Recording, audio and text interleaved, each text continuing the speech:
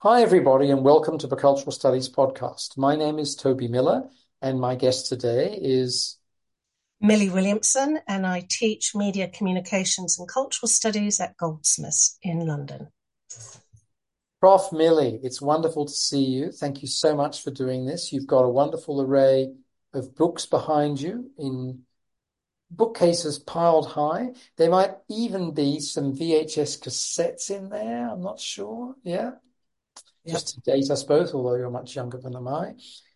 And apart from answering for the reasons for your having VHS cassettes, for those who've never heard the expression VHS, it means video home system. Wondering what's going on for you right now, what you're thinking about, what's preoccupying you, troubling you, dynamizing you. I suppose, in a broad way, what is occupying my mind and troubling me is what has always been occupying my mind and troubling me. It's just that there's always different instances of it, and that's growing and spreading inequality, whether that be racial inequality or, the continuation of imperial adventures or gender inequalities or class inequalities.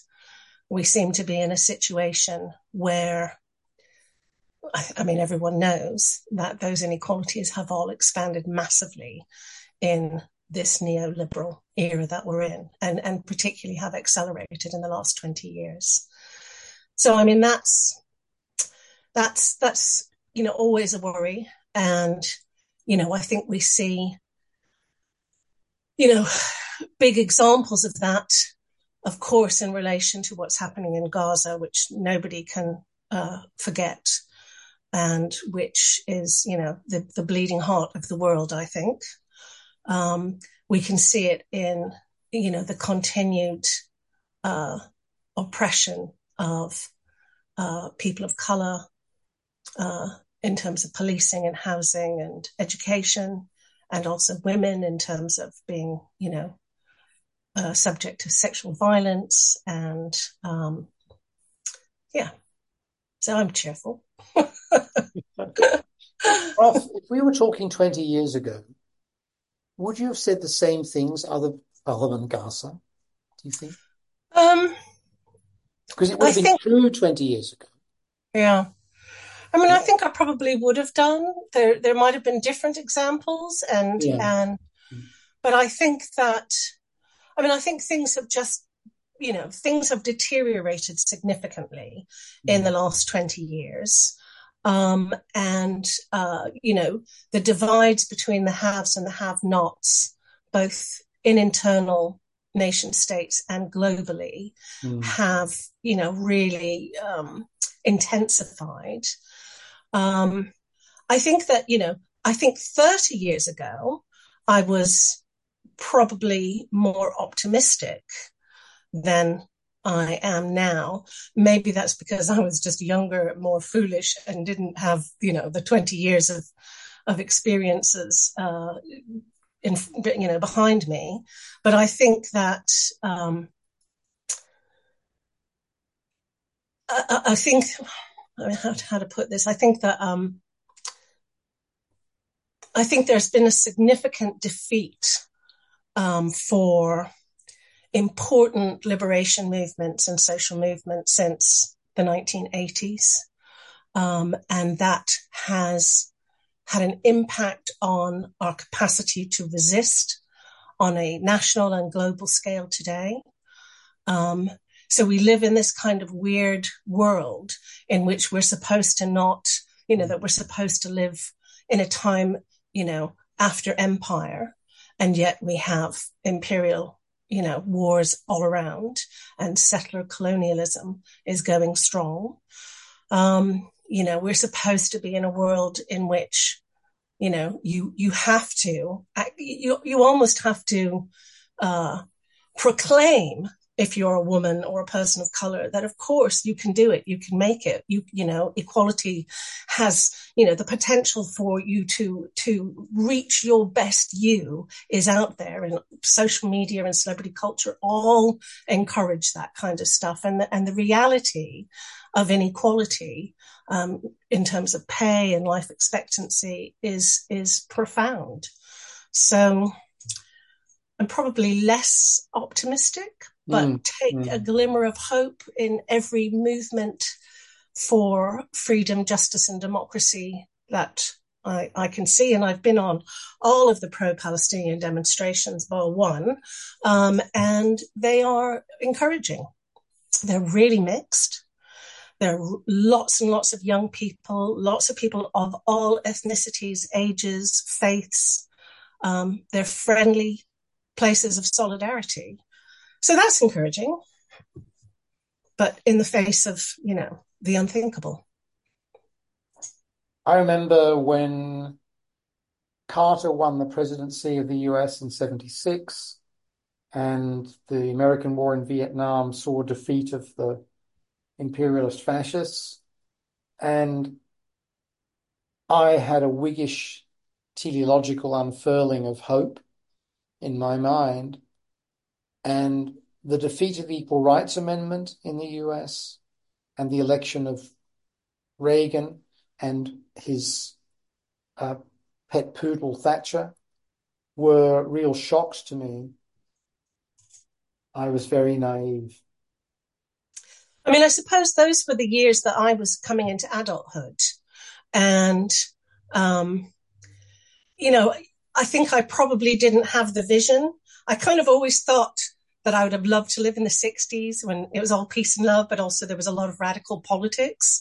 But I sort of came into adulthood, in the mid 1980s, when all of these processes were unfolding, but it seemed to me that there was resistance. It's just resistance that was defeated in a lot of ways. And I still think that we're living with that, and having to rebuild from those defeats is a time consuming, but necessary activity. And Prof, in looking at your profile in the surveillant way one does, I see that one of the things that you're in charge of teaching is promotional media. And I actually had the great privilege to record an interview with one of your colleagues in the promotional media area the other day. Which I listened to. It was lovely. Did you? Okay. She was great. Yeah, I did. Alison, I loved it. Yeah. Yeah, she was terrific. She had her World War II, bomber jacket on because it was so cold in her home. I learned a lot from her, as I had from reading her work. And I've learned a lot from you. I've known you for years, so it's a bit different. But I've learned a lot from both knowing you and from reading your work. But I wanted to ask you about promotional media, because if we were to go back 20 years or 30 years, I don't think there'd be a thing to teach or to research called promotional media from left, right, or center. There'd be degrees in advertising, how to, but I don't think there'd be degrees of study and majors in promotional media. And I'm wondering if you could tell us what you guys are on about in that major and how it turns you on. Yeah, I mean, actually, I kind of developed that degree and then handed it swiftly on to Alison. So it's actually her degree. But, when I was devising it, I was trying to make it in the Goldsmith's way, which is that it is a critical investigation with kind of creative practice involved in it. And I think that, the reason that I started thinking about it was because of my celebrity book, which, I think you might have even written something else about it. Anyways, one of the things that happened when I was researching that book, because I started with the question, where did celebrity come from and why does it grow? And one of the things that the research for that book made evident is that there are a number of different things that come together to see when we see the expansion of of celebrity. And one of the main ones is having, you know, business models for institutions and organizations that are primarily about promotion, and that celebrity has long been used as a promotional tool and influences everything from, you know, clickbaits in online news to the way that films are, you know, not just promoted, but how they're actually put together. You know, design is now absolutely interconnected with brands, and brands are about bigger things than simply what something looks like or what the logo means. So I started thinking about how important promotional culture, specifically through celebrity culture, has been in shaping cultural industries, but beyond that as well, creative industries, but beyond that as well, and how that's intensified with the rise of new technology. And one of the things that I discovered, of course, that the introduction of new technology is always a factor in the growth and spread of celebrity content, I think it would be called now. And of course, social media is social media has taken it to another level, so that influencers, you know, in the past you had a celebrity or a star who was ostensibly good at acting or singing or what have you, and they would use their fame to, you know, to promote a film or a record or what have you, or endorse products from, you know, fashion or perfume.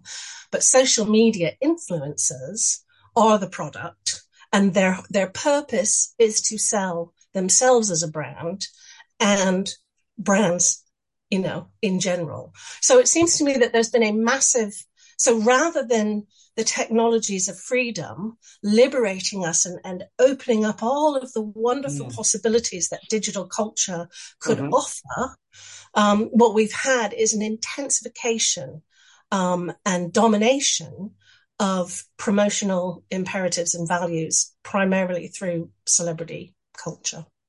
Now we're going to move on to talk about your more recent research in a moment, if we could. But Celebrity Capitalism and the Making of Fame, I think, is the name of the book. It's a fantastic book.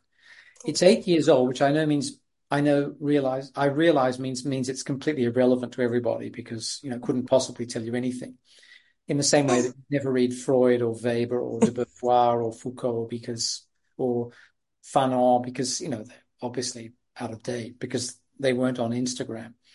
But one of the challenges for understanding this, if we take it back to a sort of misogynistic tendency in the 70s in the US, I'm thinking of Christopher Lasch, but other authors too, is that there's a feminine/female aspect to this. The element of being invested in brands and their meaning, the gender dominance of influencers. Most of them are women, but they get paid much less than the very numerically few men, by contrast. So much of this is about fashion, look, makeup. If I wander around my classes that I've been teaching in the last 5 years in 5 countries, the boys are betting on football on their phones, and the girls are looking at clothing and makeup. Now, this is partly because I'm a shit boring lecturer, and why would you listen to the old white guy anyway? But that's what they're doing. Could you take us inside for a moment the relationship between gender and celebrity? Because apart from sports, it seems to me in some ways it's quite an occupied female space. Or have I got that wrong? Well, it's interesting because just this year, for the first time at Goldsmiths, I've taught a module called Theorizing Celebrity that I wrote, and it did have as many male students as females. But they do, but there is a gender difference in terms of the kind of celebrity that they feel confident talking about and dissecting. But I think that, you know, I think John Berger pointed out something in his ways of seeing that really nobody has managed to undo, when he argued not just that men look at women, but that women watch themselves being looked at, that gaze is internalized. Yeah. And today, not only is that gaze internalized, it's also presented to us as a form of empowerment, and often empowerment through consumption. And I think that's the connection between gender and celebrity, that women are being told, you control your sexualized objectification. Let's call it subjectification, because you can embody it and embrace it and love it. But nobody talks about how do you step outside of that if you don't want to do that. Yeah. That's how Yeah. you're successful. And Yeah. every year I ask my students, whether I'm teaching promotional culture or I'm theorizing celebrity, I always teach a session on John Berger and ways of seeing, and I show them social media selfies from, female celebrities, which look, I actually compare them to Renaissance painting because the poses and That's everything are what Berger did. exactly. Yeah. That's what he did. That's what he did with photographs. And I thought, I'm Yeah. going to try this with the Yeah. selfie. Beautiful. Beautiful. And I asked Mm. the women in the class, is there anyone here who hasn't, is there anyone here who can truthfully say that they haven't internalized that to be looked at, that they haven't, Yeah. that they are completely outside of this sense that we are expected to present ourselves in a particular way. So it is gendered. And the other thing that Berger writes in that really wonderful piece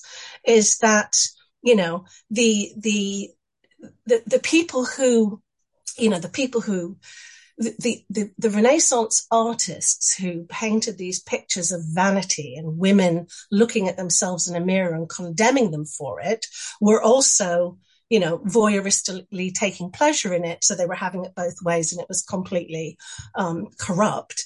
And I think that's exactly the same way that certain types of commentators write about people like the Kardashians, that they bring them down and say that they're awful, which, let's leave to one side whether or not they are awful, but they're awful because they don't have any real talent. They're just bodies. Oh, but actually they're bodies that we really find very sexually attractive. So women are stuck in a bind. Society is telling us to be bodies and then condemning us for it. And it's hardly surprising that, the social media influencers who barely scrape a living, a lot of them barely scrape a living, are the female ones, and some of the male ones as well, are relying on, notions of the body and what the body should look like and how it should be sexy and how they should embrace all of that. I really appreciate that you're using John Berger's work, Prof, because I have this sense that he's more influential in the art world and amongst, in a sense, general intellectuals than he is in the academy nowadays. And Yeah. there's a neglect of him. And people rightly will use Laura Mulvey's terrific essay from a few years later, Visual Pleasure and Narrative Cinema. But really, Berger got it first. And And not got only did he get it brilliantly. first, he did it better, I think. Well, he did it in ways people can understand also. Well, okay, that helps. But also, I think that there is, I think what's wonderful about Berger's work is that there is that kind of, there is that, the way that he draws on Benjamin, he's got that sense of contradiction. He has that sense that, new technology, the photograph did provide new ways of seeing by destroying perspective, but actually old ways of seeing are smuggled into those new forms, not because of the technologies themselves, but because of the wider conditions in which those technologies are introduced. And I think that's absolutely applicable to new technology, or tech, as my daughter would call it. She works in tech. Don't call it new tech, Mom, makes you sound old, But in social media and online, and that online culture, I think that he is so applicable to what's happening now, I think. Yeah, he was a truly remarkable figure. We are unlikely to see his kind again in Yeah. terms of being so many things: artist, novelist, critic, historian, and great performer, filmmaker. I mean, everything imaginable. He was incredible. And I think you've made a great point there, and I'm assuming we don't even need to get the answer that your female students give you as to whether there are those who have not internalized these bodily norms and criticisms, right? We know the answer. Yeah. What about the boys? Do they have anything to say about this in terms of having, a sculpted body with muscles that's ripped and strong and so on? Or are they just immune to these pressures in inverted? No, I don't think they are. And also, it's Goldsmiths. So we get students who come to us because they're questioning, gender norms and identity and all of that kind of stuff. So the boys are, they're very open to these kinds of discussions, actually, even though, I've just been reading a load of the essays and the boys are writing about wrestling stars and the girls are writing about social media influencers, but not all of them. And I think that, what was I going to say? I forgot what I was going to say. I was asking you about whether the boys are also, in a sense, under the spell, if I can use that expression, perhaps rather fulsomely, of a body type that they're supposed to aspire to or to have. I think that it's probably more folded into the idea of masculinity. So one of the things that we talk about is that, what the idea that I introduced to them via, people like Rosalind Gill's work is that there are, and Angela McRobbie, that there are these kinds of, we're living in a moment in particular, but it's a long moment in which, in public culture, you have very hyper-masculinized identities and bodies and very feminized ones. And if you look at something which all of my students watch, male or female, like Love Island, you can see that you've got these big blokes with bulging muscles that they have, they've had to take all kinds of steroids and work out forever to get Are you there. suggesting that I had to take steroids to get this boxy belly? I'm sure you did. I'm sure you did. And then you've got these extremely slender, tiny little women. And I think that the students understand that both of these are kinds of performances of femininity and masculinity that don't really connect with what it's like to live in the world, as in a female body or a male body, that it's a much more complex picture than that. And I do think that they get that. And the title is on the can, Fantasy Island. Yeah, exactly. Exactly. Yeah. Prof, before we move on to your current research, could you explain, because about a quarter of our audience is based in Britain, what you meant a bit by the kind of student that's attracted to goldsmiths? I think, that's a difficult question. I think that, Goldsmiths has a reputation for being, for having radical pedagogy, for being critical. And, I think students do come to us who are particularly, kind of politically motivated or, want to have some kind of radical education. And I'm not saying that doesn't happen elsewhere. I have no doubt that it does. But having worked elsewhere, it was something that I really noticed very much, the kind of character of the students at Goldsmiths. And it's not just that they have pink hair and 17, it's much bigger than that. There's a kind of a questioning, critical, desire to kind of unpack things and see things differently and live differently. And I really noticed that when I moved from, a more corporate entity. Well, they're all corporate entities, so I don't know why I said that. But. So on to your current research. And it is also very of the moment. I mean, the celebrity material, if anything, has become more important since the book came out. Mm. But you're dealing in some of the work you're doing now, as I understand it, with issues that are also very long-standing, in fact, longer-standing than celebrity, but are very poignant and powerful right now. Could you tell us a wee bit about that? Yes. So the research that I'm doing at the moment is about looking at the kind of cultural politics and cultural meanings of, in particular, statues of empire. And so the research that I've been doing seems to indicate that at the end of the 19th and into the early 20th century, there was kind of a mass production of these sorts of statues. They were primarily statues of people from not the moment that they were put up, but from the past. And they were often people who were obviously kings and queens, but naval figures, military figures, political leaders.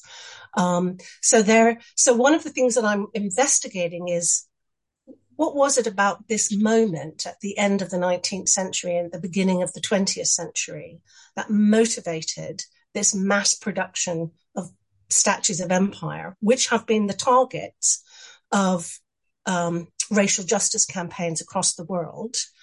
And so I've been returning again to older pieces of work. So I returned to the work of Eric Hobsbawm and the invention of tradition. And in that book, he argues that at the end of the 19th century, there was the production of a whole load of rituals of national belonging, such as flags and national anthems, etc., etc. And his argument was that these were produced at this time in order to consolidate not the old social relations that they pretended to draw on, but really the new social relations of, capitalist modernity. And so I've tried to think about statues in that context, that statues are part of the invention of tradition. But I've wanted to also think about like the work of people like C.L.R. James and Cedric Robinson on the way that, capitalist nations and empire are completely interconnected, and empire and all of the tragedies that go along with empire were absolutely baked into the growth and development of capitalism. And that actually, at the end of the 19th and early 20th century, this was the time of the height of European empires.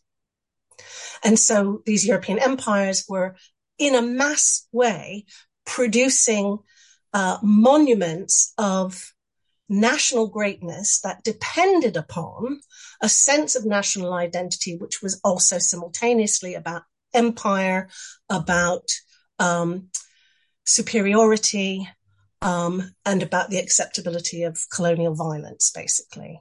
So that's the research that I'm doing, and I've got a whole series of, it's in early stages yet, I've got a whole series of case studies where I'm looking at statues that have had big campaigns. So I'm looking at Colston, for instance, and actually, if you look at the Colston statue, campaigners have been trying to get rid of that statue for almost 100 years. And the city council completely disregarded any concerns of the local population about it until the Colston Four were accused of pulling it down and were acquitted for doing so. But there's also Robert E. Lee in the United States has been an important one. Christopher Columbus has been an important one.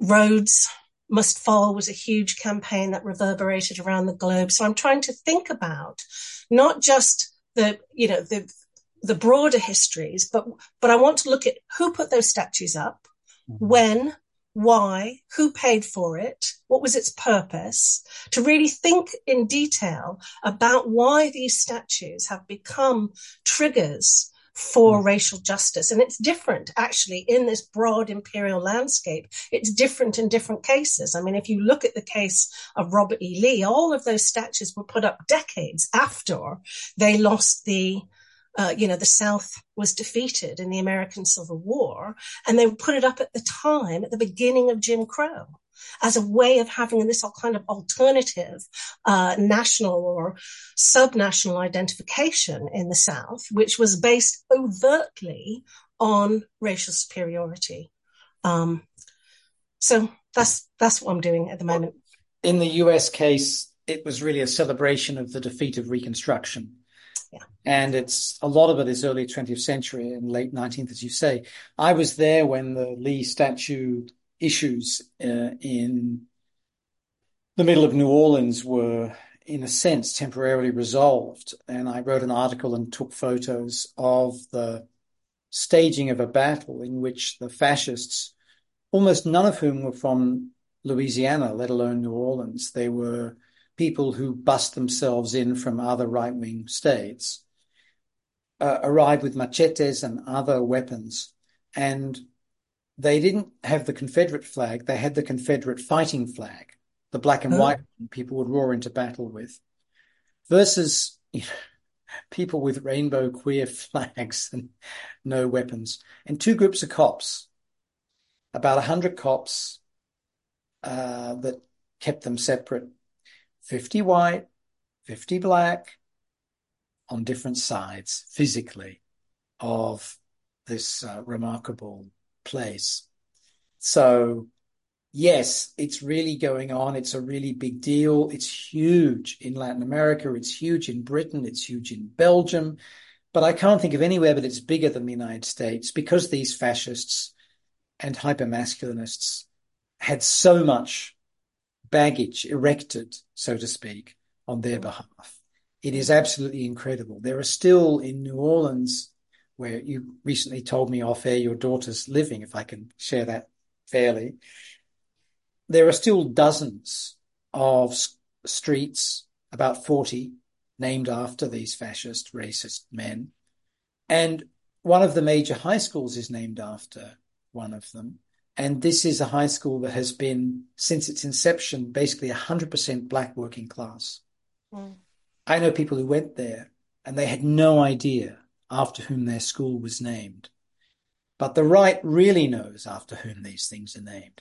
And I think statues are very important, but street names, neighborhood names, high school names are really important. Robert E. Lee High School in Houston is only 50 years old. It might have 55 years old, I think. I don't know if it's been renamed. Where ZZ Top went. So I urge you to look into the CVs of ZZ Top, Millie, as part of your investigation. Well, I definitely want to read that article. Where did you write it? Oh, well, it's a very celebrated piece, so it's no surprise that you already know it, but don't. No, I wrote something in a magazine that now doesn't want me, but did then briefly, called The Conversation. Ah, okay. I should know about that because I do read The Conversation. I will definitely. I read it too, but they twice commissioned me to write pieces which their cowardly lawyers told them not to print, and since then these were pieces, as I say, that they commissioned, but since then they don't love me anymore, Mealy. Damn. But what you're doing is really, really super important. I try to keep up with the statue stuff, which I teach, but I'm not at the level you are at all. But it's something I try to keep hold of as something pedagogic rather than something that I'm going to do more research on, as it were, if you can make that distinction. But I'm behind on school names, which I think are really important in the United States, most of all, but also street names and whatnot. It's interesting. Sorry, go ahead. No, it's interesting that, in the US, there's a lot more research on statues. There's just a lot. I mean, it's kind of an established field of inquiry, a lot less than here in Britain, where there's pockets of things happening, but really, it's not really been pulled together in a way. There's no research center at a big university or anything like that. But one of the things that I did, you're talking about names and stuff, because I've just run a very small but very in some ways enjoyable to do because the topic is so awful, a little public engagement activity called Being Human, under the title What Are Statues For? And I did it with my colleague, Freddie Osborne. And the reason that we decided to work together is because I was telling him about my book and I was telling him about Robert E. Lee. And he's a young man of color from East London, Southeast London near Goldsmiths. And I was telling him about the Robert E. Lee statues and the conversation that we've just had. And he was saying, oh, damn it.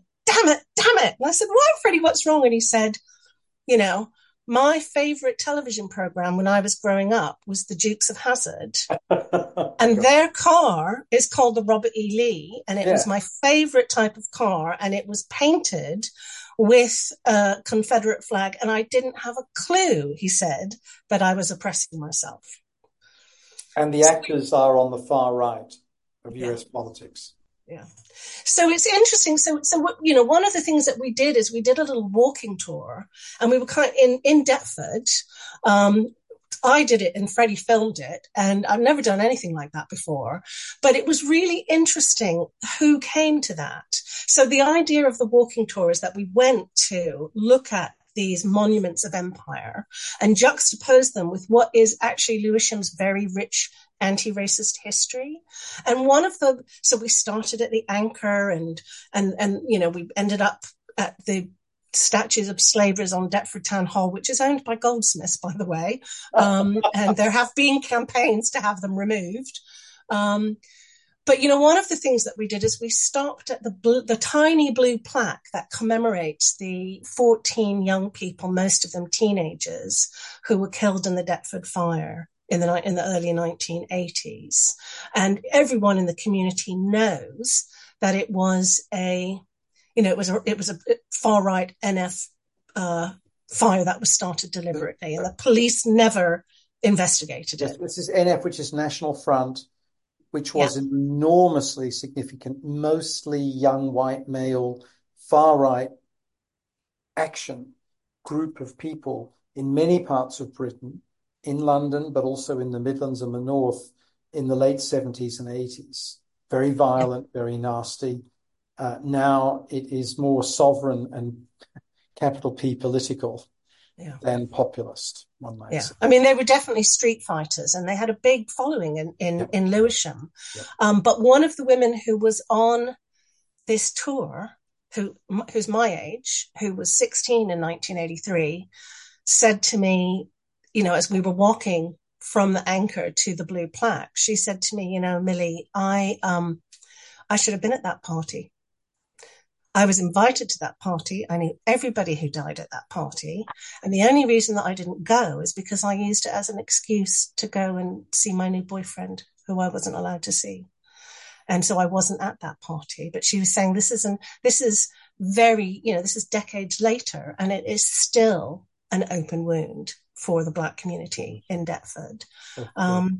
And it was, you know, that she then came to all of our other events. And, you know, we had this incredible group of people who made films and wrote poems, just local people from Lewisham and students. And it was, you know, it made me realize that, you know, these, you know, there's thinking about, you know, the relationship between symbols and their importance and material inequality, and actually kind of, you know, I learned a lot from those activities because these kinds of symbols are so important to people. They have a reach beyond. And hugely in a place like Britain, which has nothing of interest to offer anybody ever, other than the commodification of its history and its attempt to govern itself through history. I'm thinking Churchill must be a big figure in some of these actions. Well, he is and he isn't. I mean, Tarek Ali has just written a wonderful book on Churchill, which in some way I want to be able to write about. And you know, if anyone could make the case against him, it's Tarek Ali. But you know, there are.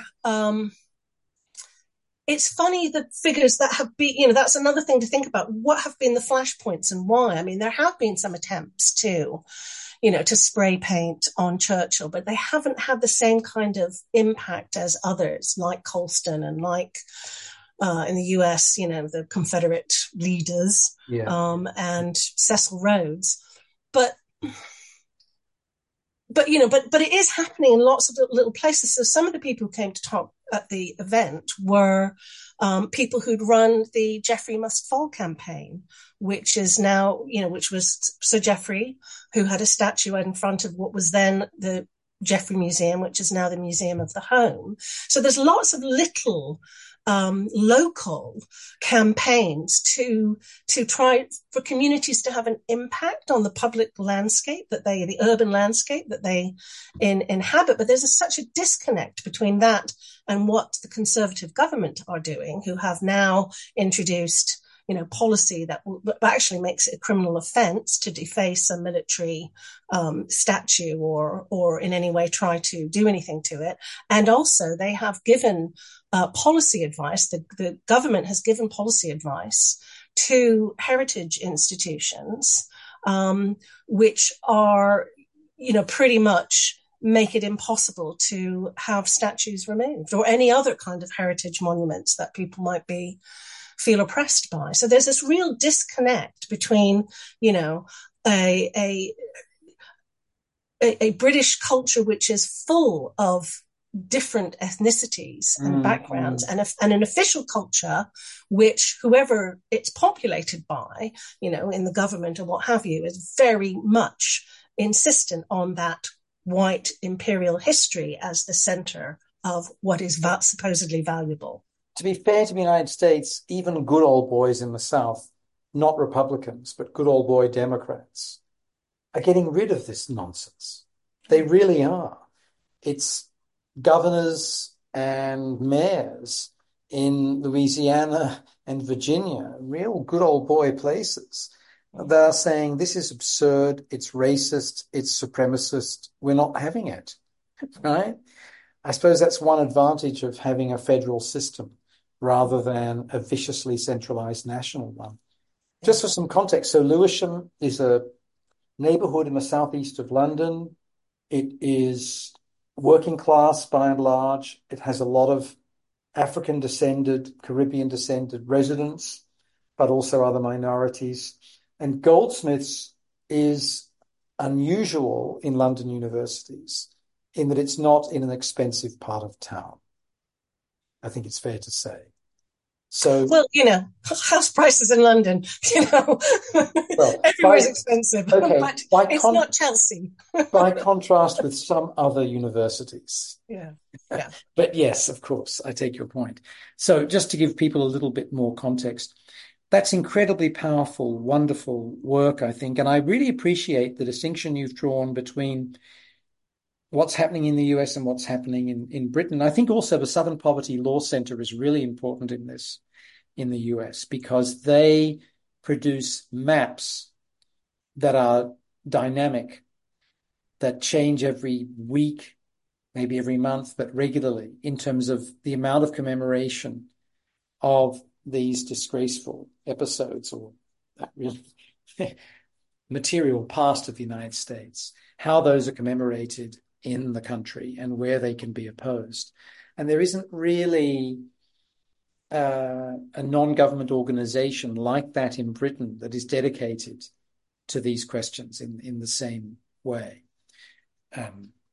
Anyway, to finish off, Prof, I had two more questions, if I may.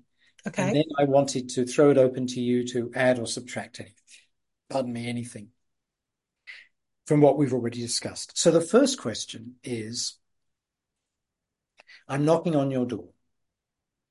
I say, Professor Williamson, I'm a huge fan. I want to be you.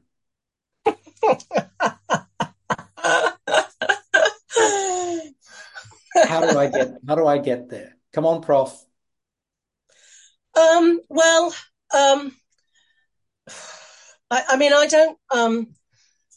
I wouldn't recommend anyone try to be me or anyone else, really. So I don't know how to answer that. I haven't been strategic in my academic career. Let's put it that way. I am an activist first and foremost. How that activist side and, my work career side interact is always evolving and not always easy, particularly in the neoliberal marketized university where, senior managements, say jump And they want the response to be, you have to organize, you have to talk to the Joint Negotiating Union Committee before we jump. What they want you to say is how high. So I really don't know how to answer that question. I really, really don't. I think that really all we should be concerned with, as your T-shirt says, but I'll paraphrase it, is what are the sources of powerful domination in the world that we know are effing things up dramatically, and what are the possibilities for resistance in all of their myriad ways. And the thing that I've always been concerned with, which is probably why people would identify me as a dinosaur Marxist or an old-fashioned Marxist, is I'm concerned with where the resistance has power.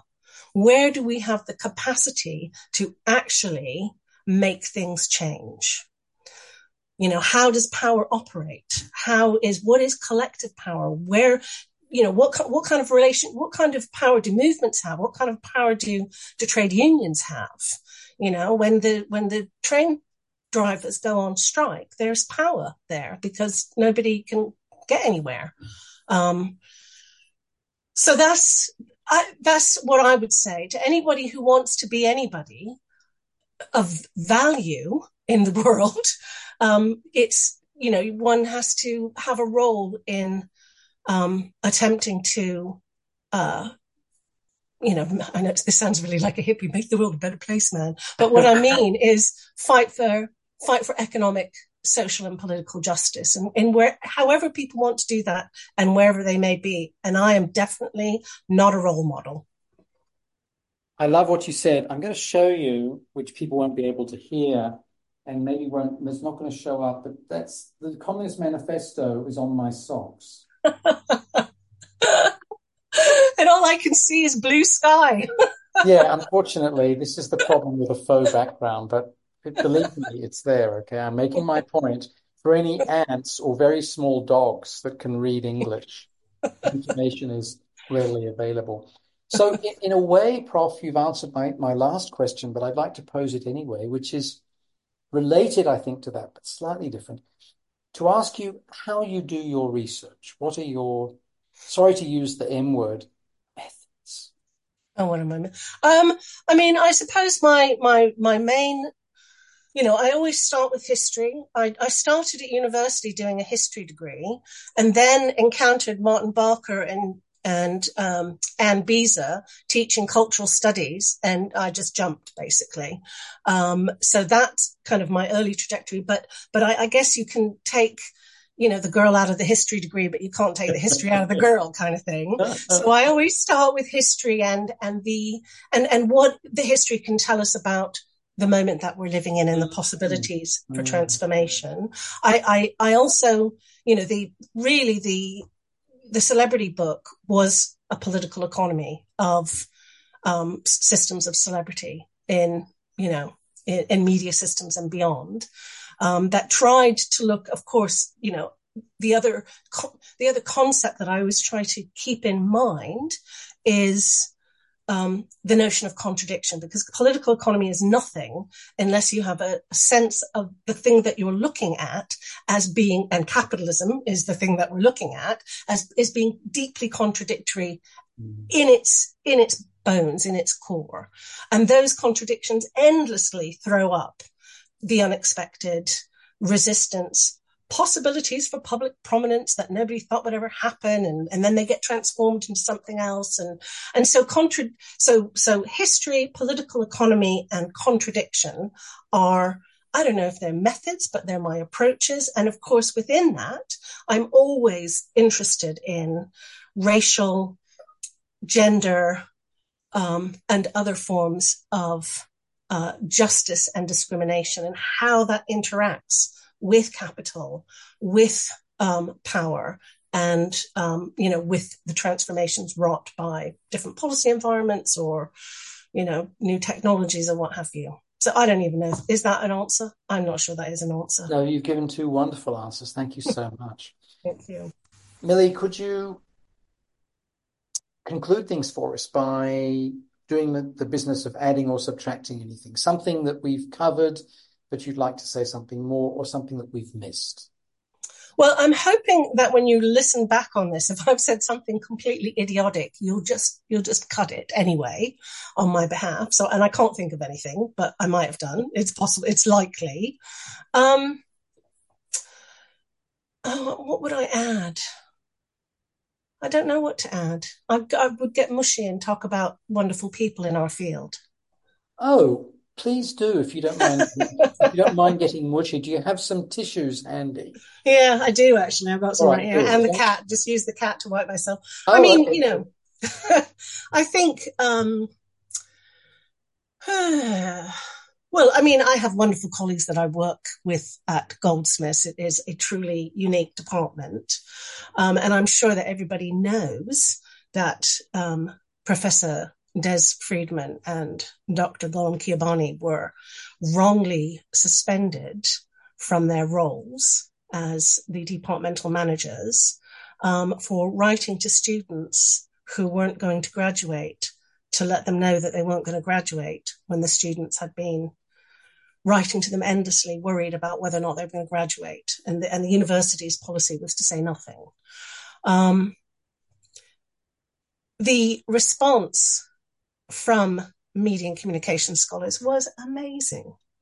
Amazing. 80 letters from professors across the globe demanding that they be reinstated. It does make me